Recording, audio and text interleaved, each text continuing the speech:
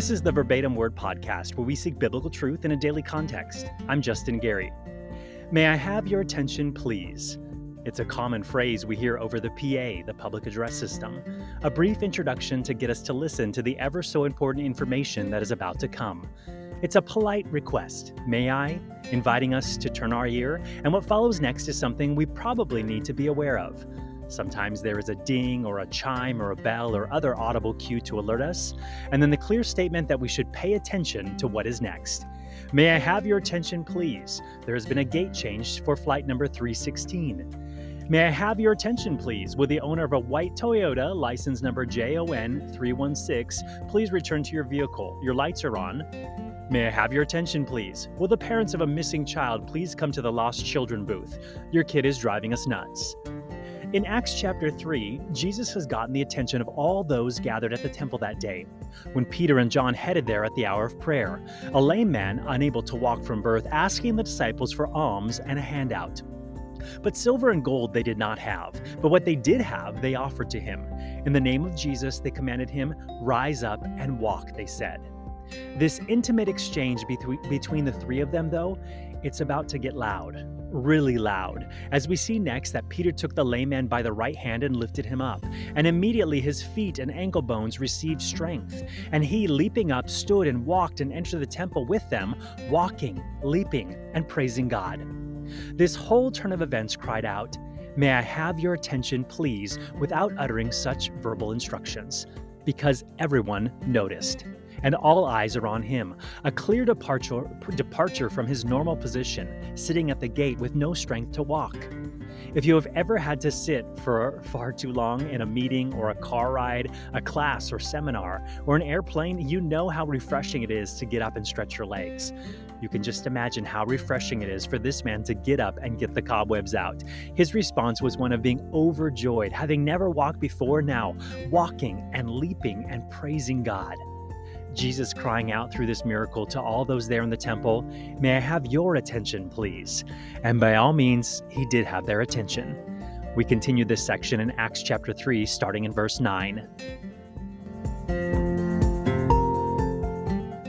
These two disciples of Jesus, Peter and John, they have the attention of the crowd. The crowd is all eyes and all ears, and they're looking at the lame man, and they are looking at the disciples. Notice what we read in Acts 3, 9 through 12. And all the people saw him walking and praising God. Then they knew that it was he who sat begging alms at the beautiful gate of the temple. And they were all filled with wonder and amazement at what had happened to him. Now, as the lame man who was healed held on to Peter and John, all the people ran together to them in the porch, which is called Solomon's, greatly amazed. So when Peter saw it, he responded to the people, "Men of Israel, why do you marvel at this? Or why look so intently at us as though by our own power or godliness we had made this man walk?" First, they saw the man walking and praising God, a noteworthy sight for sure. Everyone is paying attention. Second, they figure out that Peter and John had something to do with it because this guy is hanging all over them. Let's take a look at each of these for a moment. The lame man. And all the people saw him walking and praising God, and then they knew that it was he who sat begging alms at the beautiful gate of the temple, and they were filled with wonder and amazement at what had happened to him. Since the healing took place in verse 7, we see a repetition of walk and walking, a noteworthy accomplishment for someone who had never done this before, born lame. But it was not just the walking that caught their eye, it was the praising of God as well. This man was walking and praising at the same time. The Lord had done something very good for this man, and his heart was in such a place that he could acknowledge that it was the Lord. Interesting to think about. For years he had sat there and not been healed. These same men had passed by before. Even Jesus perhaps had passed by before. But all those years, all that suffering, all that going without, today it erupted in praise, and it pointed for God's glory. Who knows sometimes why the things we're going through, why we're going through them at all, but maybe they're for God's glory. Some hearts, though, this man, he is praising God. Some hearts, though, for a variety of reasons, have grown bitter and hardened over time due to challenges or misfortune or circumstances that have been less than ideal. Years of asking the question, well, if God was so good, then why is my life like this? Or, well, God could do something at any time to help me out here, but he hasn't. And all the callousness grows over the days and the months and the weeks, even the years. A dangerous thing can happen. They can buy the lie that God is not good and that nothing good will ever happen to them. They've embraced the falsehood that they are victims and that the Lord is their adversary rather than their advocate. So if and when God does come through for them, some people miss it. They cannot praise God, give glory to God, praise God in it. They can write it off as a coincidence or even miss it altogether, discounting that God has moved in their favor. Still cynical in all things related to God. But not this man. Even with all the years of begging by the temple, all the years of missing out on all the activity and fun of his childhood friends, all the years of not being able to work or excel in a trade, all the years of asking, "Why me, Lord?" his heart was still able to praise the Lord when it did happen. He walked indeed that day when the Lord did the miracle, but he had the bonus of being able to worship God in that good thing that Jesus did. A meaning and purpose behind it, a deeper blessing than just the physical benefit he left with that day.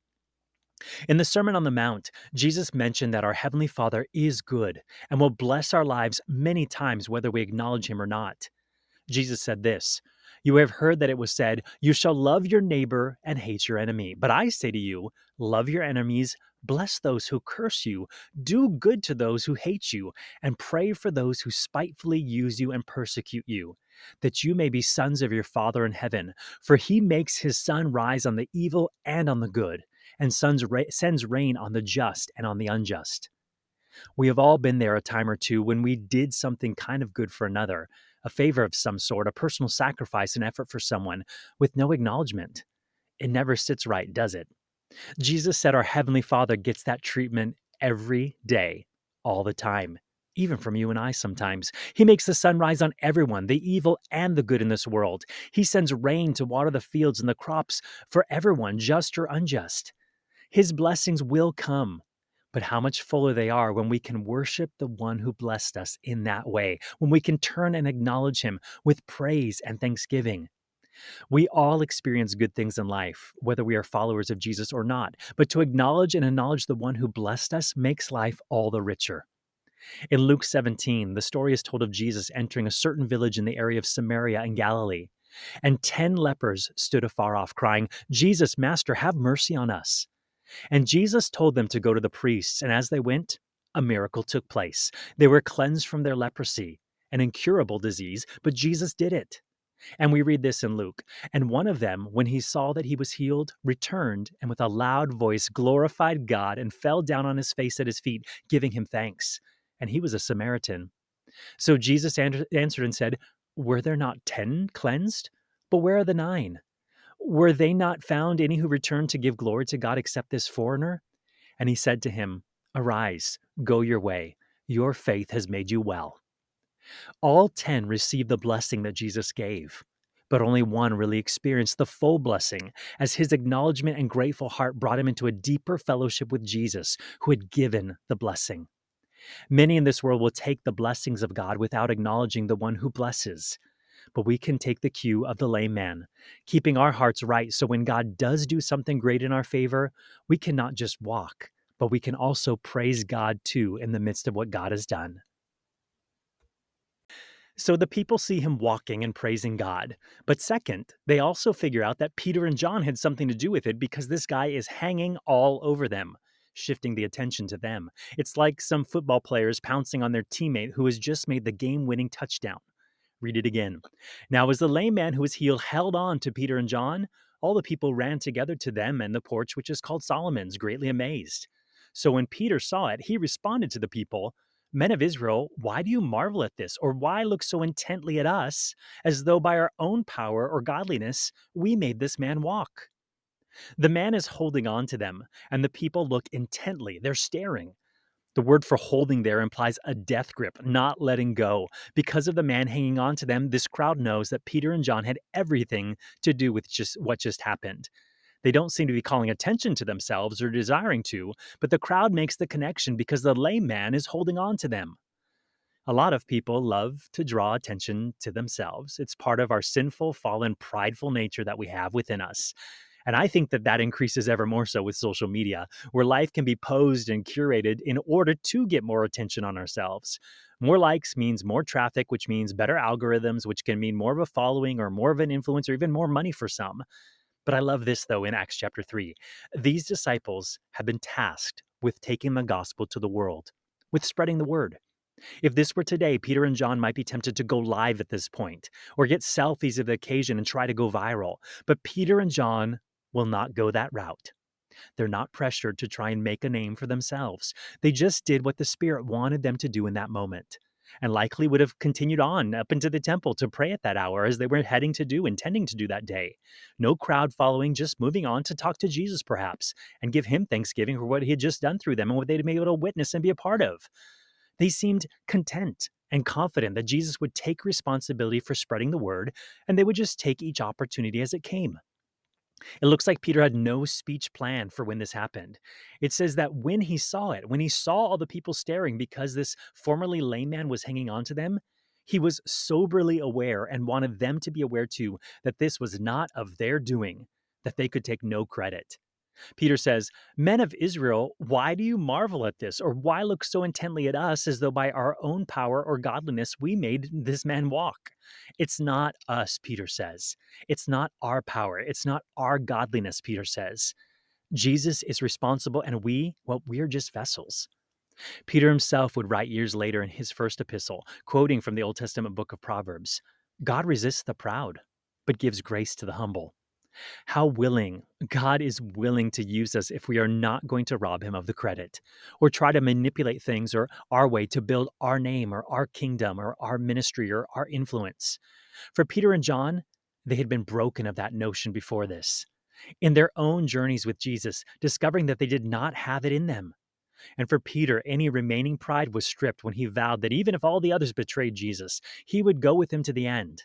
But within a short period of time, Peter himself denied Jesus 3 times, putting his foot in his mouth.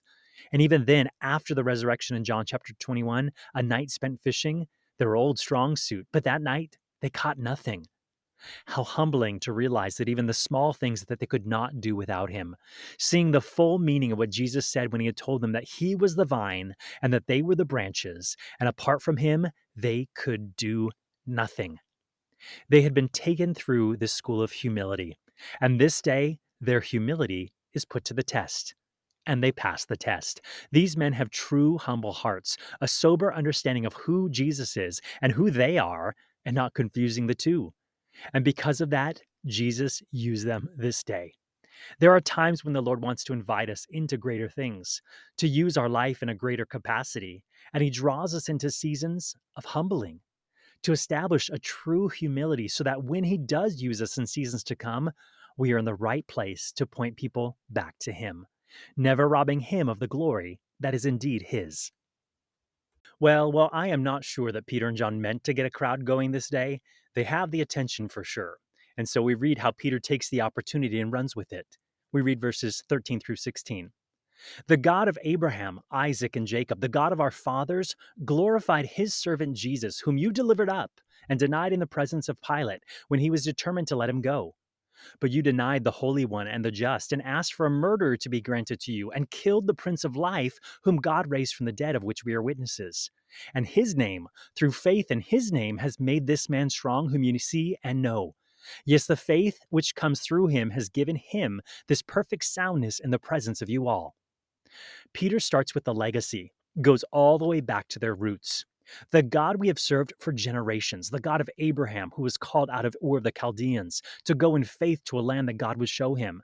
And then the God of Isaac, Abraham's son of promise, the unexpected blessing, the child to an infertile couple, serving the God of his father.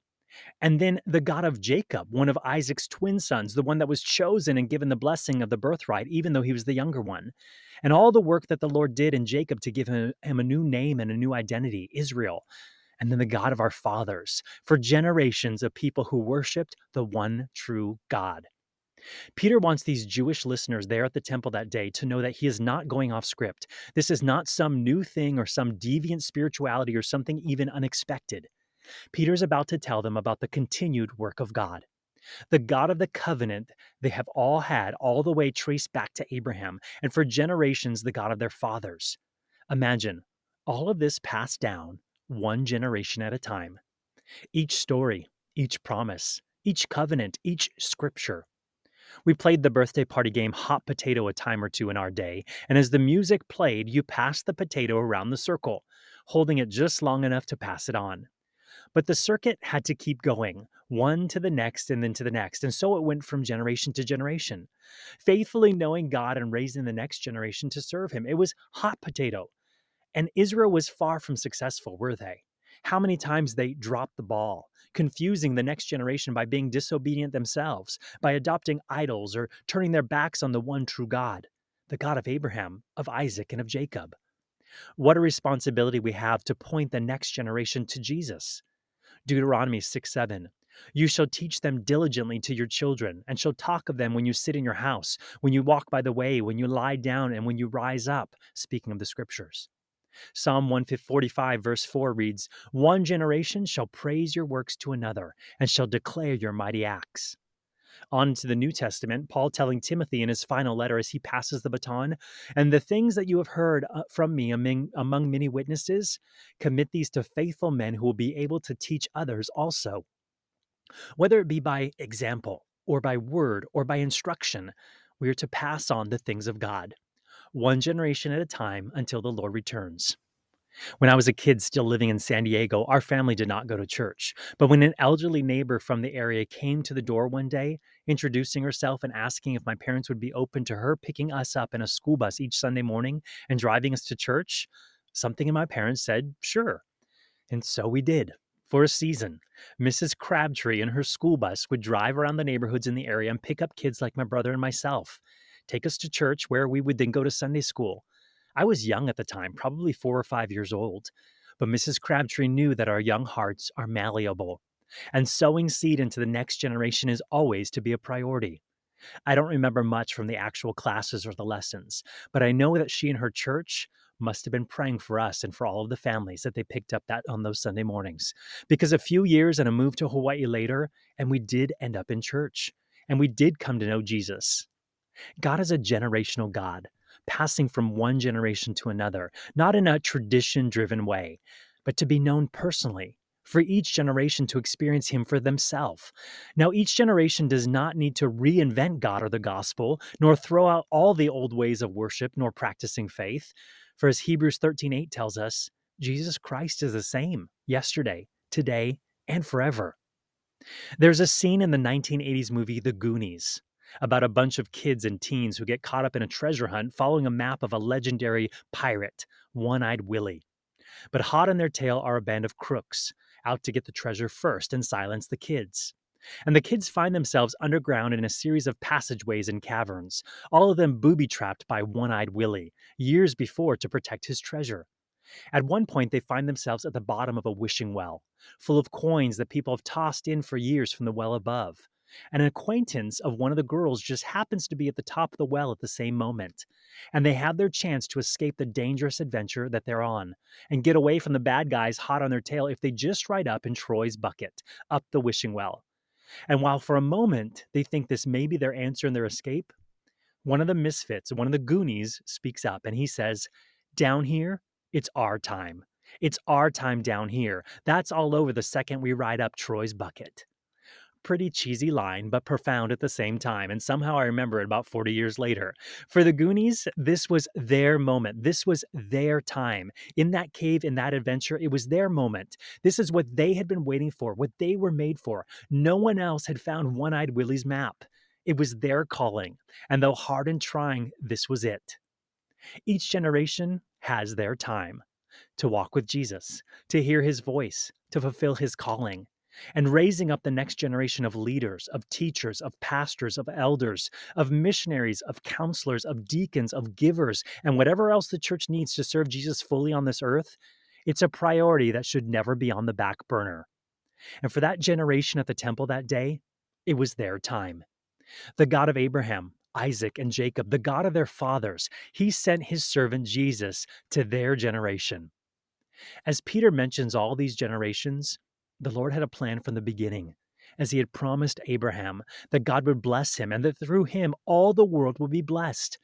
It was the promise of the Messiah, the Anointed One, the Christ, the Savior, who would come through that line. Now, all the focus in this scene is on the lame man and on Peter and John. But Peter shifts the focus off of them and back onto the one that they should have been looking for, one that should always have been on their radar to seek. For generations promised a Messiah, And they should always have been looking for him, but they missed him, Peter says. The God of our fathers glorified his servant Jesus, whom you delivered up and denied in the presence of Pilate, when he was determined to let him go. But you denied the Holy One and the Just, and asked for a murderer to be granted to you, and killed the Prince of Life, whom God raised from the dead, of which we are witnesses. Peter points out their culpability. God glorified his servant Jesus, the one sent to do the dirty work of saving mankind. You delivered him up. You denied him. In fact, he almost got away. Pilate was prepared to let him go, but you denied the Holy One and the Just. And a murderer got off scot-free, and the Prince of Life was killed. And those in the crowd had been a part of that. Peter calls Jesus a few things here, but one sticks out. He calls Jesus the Holy One. That is a name that throughout the Old Testament referred to God himself. Holy means set apart, like no other. And God himself was the Holy One. So throughout the Old Testament writings, he is called the Holy One.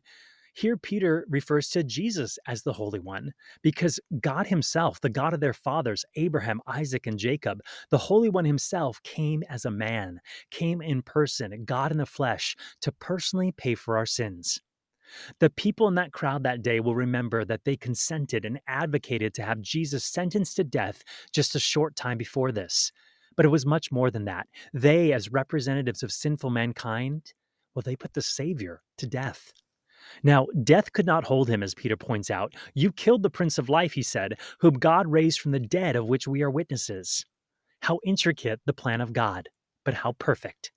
He could have saved himself from death, but he consented, knowing that though he knew no sin, he would pay for ours. And that though the enemy may have thought that there was victory in putting the Messiah to death, it played right into the plan all along. And the death fulfilled the need of a substitutionary sacrifice.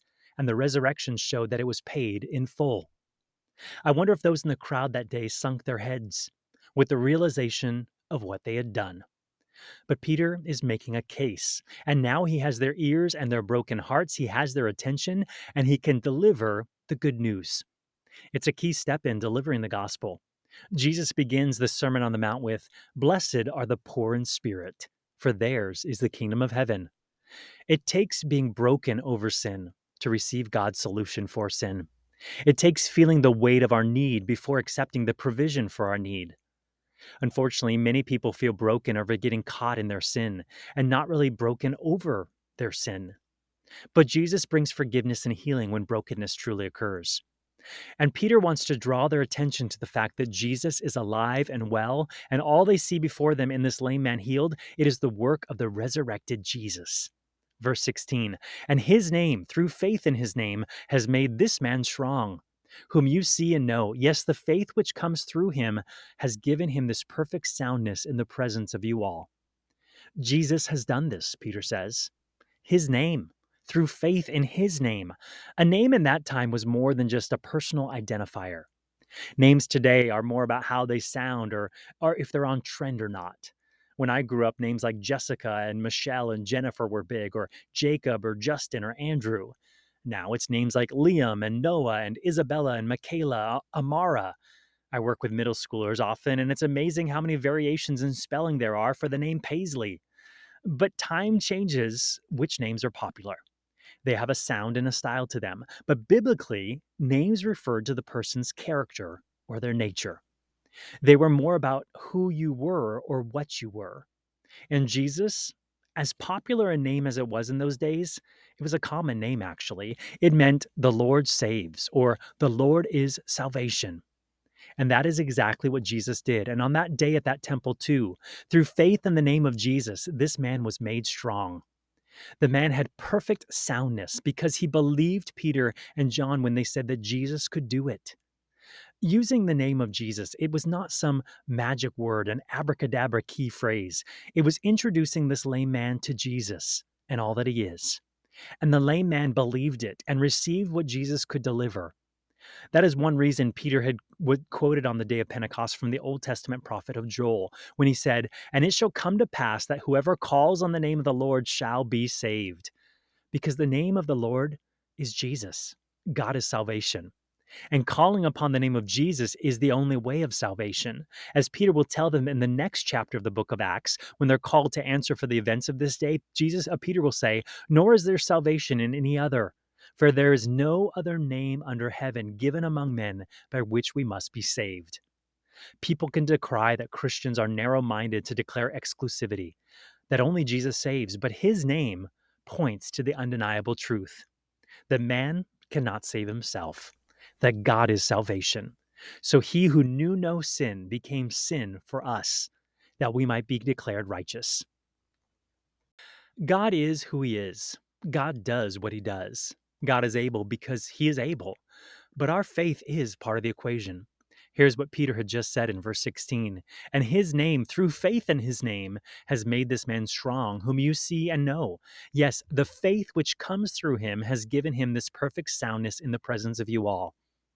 The writer of Hebrews wrote, but without faith, it is impossible to please him. For he who comes to God must believe that he is, and that he is a rewarder of those who diligently seek him. Our faith activates the work of God in our lives. And while all the resources and power and work of God are available to us, without faith of us believing and trusting and acting on that, with stepping out in believing that God's going to come through, we don't always experience the things of God. This man believed. He trusted fully in Jesus' ability to save. And he now experienced perfect soundness, so powerful, perfectly sound, meaning nothing missing, nothing lacking. Send in the medical team, check the x-rays. It is all gone. The cancer cells, the diagnosis, the prognosis, perfectly sound. Jesus still does that even today. So now what? Peter does not leave them hanging, but draws their attention to their next steps. What are their action steps in light of what they had heard? For God's word always needs to be met with application. Hearing and understanding are one thing, but application is the end goal. It's always important to follow through and apply the things that we have heard. Unfortunately, when it comes to God's word, at times it can be like a story posted on social media. Stories post for just a short time, and you have a small window to see them, just 24 hours, and then they're gone. You can't go back and see them again. Only the one who posted them can dig them up from their own archives. God's word is not meant to be a brief story to muse over. It's not something to speak of in the moment, but with no lasting presence, lest it go in one ear and out the other, or just become fodder for spiritual discourse. But God's word should never return void, but should incite a response. It's great to dig in the word, to dig into theology, to dig deep and try and understand the deep things of God. But at the end of that, there should always be a time to sit and say, so God, what do you want me to do with this? How do you want me to respond right now? How is this speaking into my life, into my circumstances, into the very things that I'm going through, and the things that I have been praying for? How is this potentially an answer? And then to let the Holy Spirit show us, this is what I want you to do. This is how I want you to walk out this truth. This is how I want you to apply what you have learned. Application is probably the most important part of Bible study. Peter gives that response to the crowd in Acts 3, verses 17 through 21. Yet now, brethren, I know that you did it in ignorance, as did also your rulers. But those things which God foretold by the mouth of all his prophets that the Christ would suffer, he is thus fulfilled. Repent, therefore, and be converted, that your sins may be blotted out, so that times of refreshing may come from the presence of the Lord, and that he may send Jesus Christ, who was preached to you before, whom heaven must receive until the times of restoration of all things, which God has spoken by the mouth of his holy prophets since the world began. I hope that they were taking notes, because there's a lot packed in that bit of Peter's speech. First, he says they were ignorant. They did not fully understand what they did at the time, and God is going to be merciful in that. What a relief to hear. They cannot go back and change what they did, but God is going to use it for his purposes and for their redemption. How good to know that God can even use the foolish things that we have done, even in ignorance, when we truly come to him and surrender. The promise in Romans 8:28 is more than just a cliche, and we know that all things work together for good to those who love God and to those who are called according to his purposes. God can and does use the ignorant things for his purposes ultimately if we'll turn everything over to him. Another thing that Peter points out, but those things which God foretold by the mouth of all his prophets that Christ would suffer, he has thus fulfilled. Their ignorance and their actions could not circumvent God's plan in the end. God is sovereign, and he will have the final say. He will fulfill the purposes that he has. It was his plan to send a savior, foretold through the mouth of the prophets. How good to know that God sees what is to come. We can rest in his wisdom and knowledge and foresight and understanding. And while at times we may wish that we too could see ahead, I'm not sure that we could handle it all, but God can and God does. The third thing that Peter says, repent therefore and be converted, that your sins may be blotted out, so that times of refreshing may come from the presence of the Lord. Though they had messed up, repentance was available, a chance to recognize that they were wrong, to reconsider, and to turn and to do what is right. What good news, too, that if they do repent and convert to Jesus, their sins, though they may be as scarlet, they might be blotted out, erased, no record against them. I got a speeding ticket a few years back. It was early in the day on New Year's Eve, and we had gone to a matinee of a movie. Driving home, we were talking about the movie and planning what we might do for a quiet New Year's Eve at home that night, and we passed through an area that is notorious for speed traps. While most back roads in our area have a 45-mile-per-hour speed limit, this area is 35, and in some places 25. And I totally missed it as we were caught up in our conversation. I saw the cop. My heart dropped. My speed did too, but it was too late. He got me. I was going about 8 miles over the limit, and my fine, it was $250. What a way to celebrate the end of the year. Well, I was guilty, no talking my way out of it, but what I did not want was for it to go on my record. I didn't want the insurance issues and all that. Well, we had prepaid legal through work at the time, and with a few phone calls, I was able to go to court with a legal representative, not to try to get out of paying, but to ask that it not go on my clean driving record. At the small town courthouse that night, lots of people there for various reasons. I saw an interesting cross-section of society that evening, but I did not even need to wait for the judge to take the bench. My attorney from the legal representation went to the judge's chambers and within a few minutes came out to get my payment for the ticket, with the agreement that it would not go on my record. The fine was paid, the debt was satisfied, and moving forward, it was as if it never happened, not to be held against me. I was $250 poor, but grateful at the same time. Good news for those at the temple that day. The debt had been paid, but their sins would be blotted out when they repented. What can wash away our sins? Nothing but the blood of Jesus. And it does get those stains out like no detergent on earth can. Peter urges them to take Jesus up on the offer, as he says, so that times of refreshing may come from the presence of the Lord. Like kryptonite to Superman, nothing saps our strength and well-being more than sin. Sin in our life drains us, exhausts us, tears us up. We become prisoners to it, just like the proverbial, the animal going around on the wheel over and over, running on that wheel and just getting tired, never able to stop. It may feel great for the moment, but it is actually depleting us, draining us.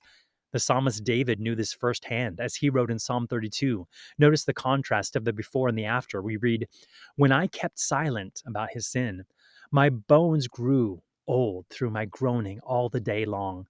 For day and night your hand was heavy upon me. My vitality was turned into the drought of summer."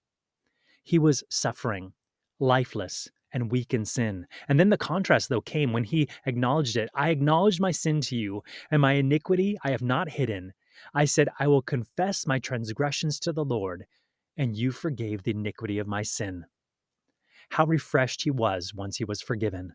Life returned, like water to a weary soul. We took the travel trailer out for 2 nights. Nothing big, just a fun camping spot near our home. And of course, the cats came along. They love hanging out in the camper, by the way. But the final morning, as we started packing up, I noticed that their water bowl was empty. It was kind of tucked away and out of view, so at some point they had been without water. So we filled it back up. And it must have been a while, we realized at that point, because they went to town on that bowl full of water. I know they are cats and not dogs, but you would have thought they were dogs the way they were lapping up that water. Clearly thirsty and clearly parched, their little tongues darting in and out of the water bowl, and they could not get enough of that stuff. I could just imagine the water filling their bellies and then their bodies, replenishing all that was gone because clearly they had gone too long without water. Those are the times of refreshment that Peter tells them about. If they would just repent of their sin, the Lord would forgive their iniquity.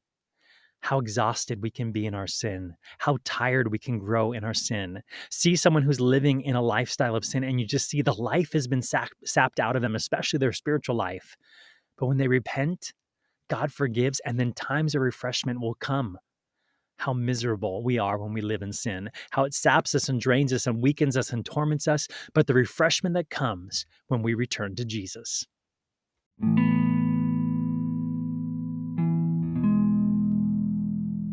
And finally, Peter tells them to accept Jesus' offer for this reason, and that he may send Jesus Christ, who was preached to you before, whom heaven must receive until the times of restoration of all things, which God has spoken by the mouth of all his holy prophets since the world began. This is a limited time offer, Peter says. Like when you watch on TV or hear on the radio, a good offer may not last forever, so don't wait too long in trying to decide, or the deal may be gone. Fortunately, with Jesus, it is not an issue of while supplies last. His blood is more than able to cleanse us for any who seek it. But Peter notes a timeline, that Jesus will be back. Heaven has received him until the times of restoration of all things, and God has spoken about it by the mouths of the prophets since time began. So the time to respond was now, he said to them. Don't delay. The Holy Spirit is working consistently and constantly to draw us to Jesus, to bring us to repent and to be saved. And there are eternal implications for the decision that we make about Jesus. Heaven has received Jesus until the times of restoration of all things. For those who repent and are saved, a future with Jesus awaits, but rejecting his offer or waiting too long, it means missing out on that secure future. Peter and the disciples did not know how long. When they watched Jesus ascend to the Father just a short time before, they were told to just keep pressing on. But they lived with an expectation of the imminent return of Jesus.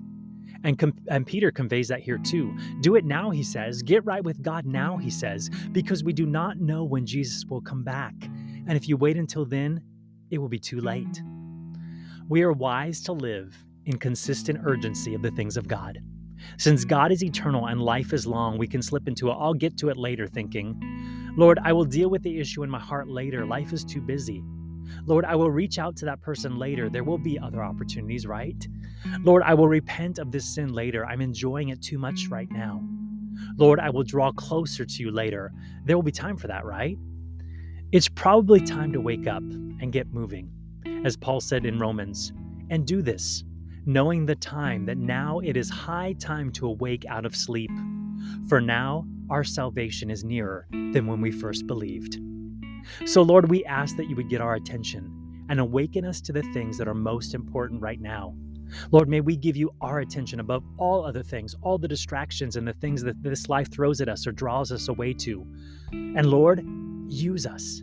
May we not take the attention, but point it to you, knowing that you are the one who works in us and through us.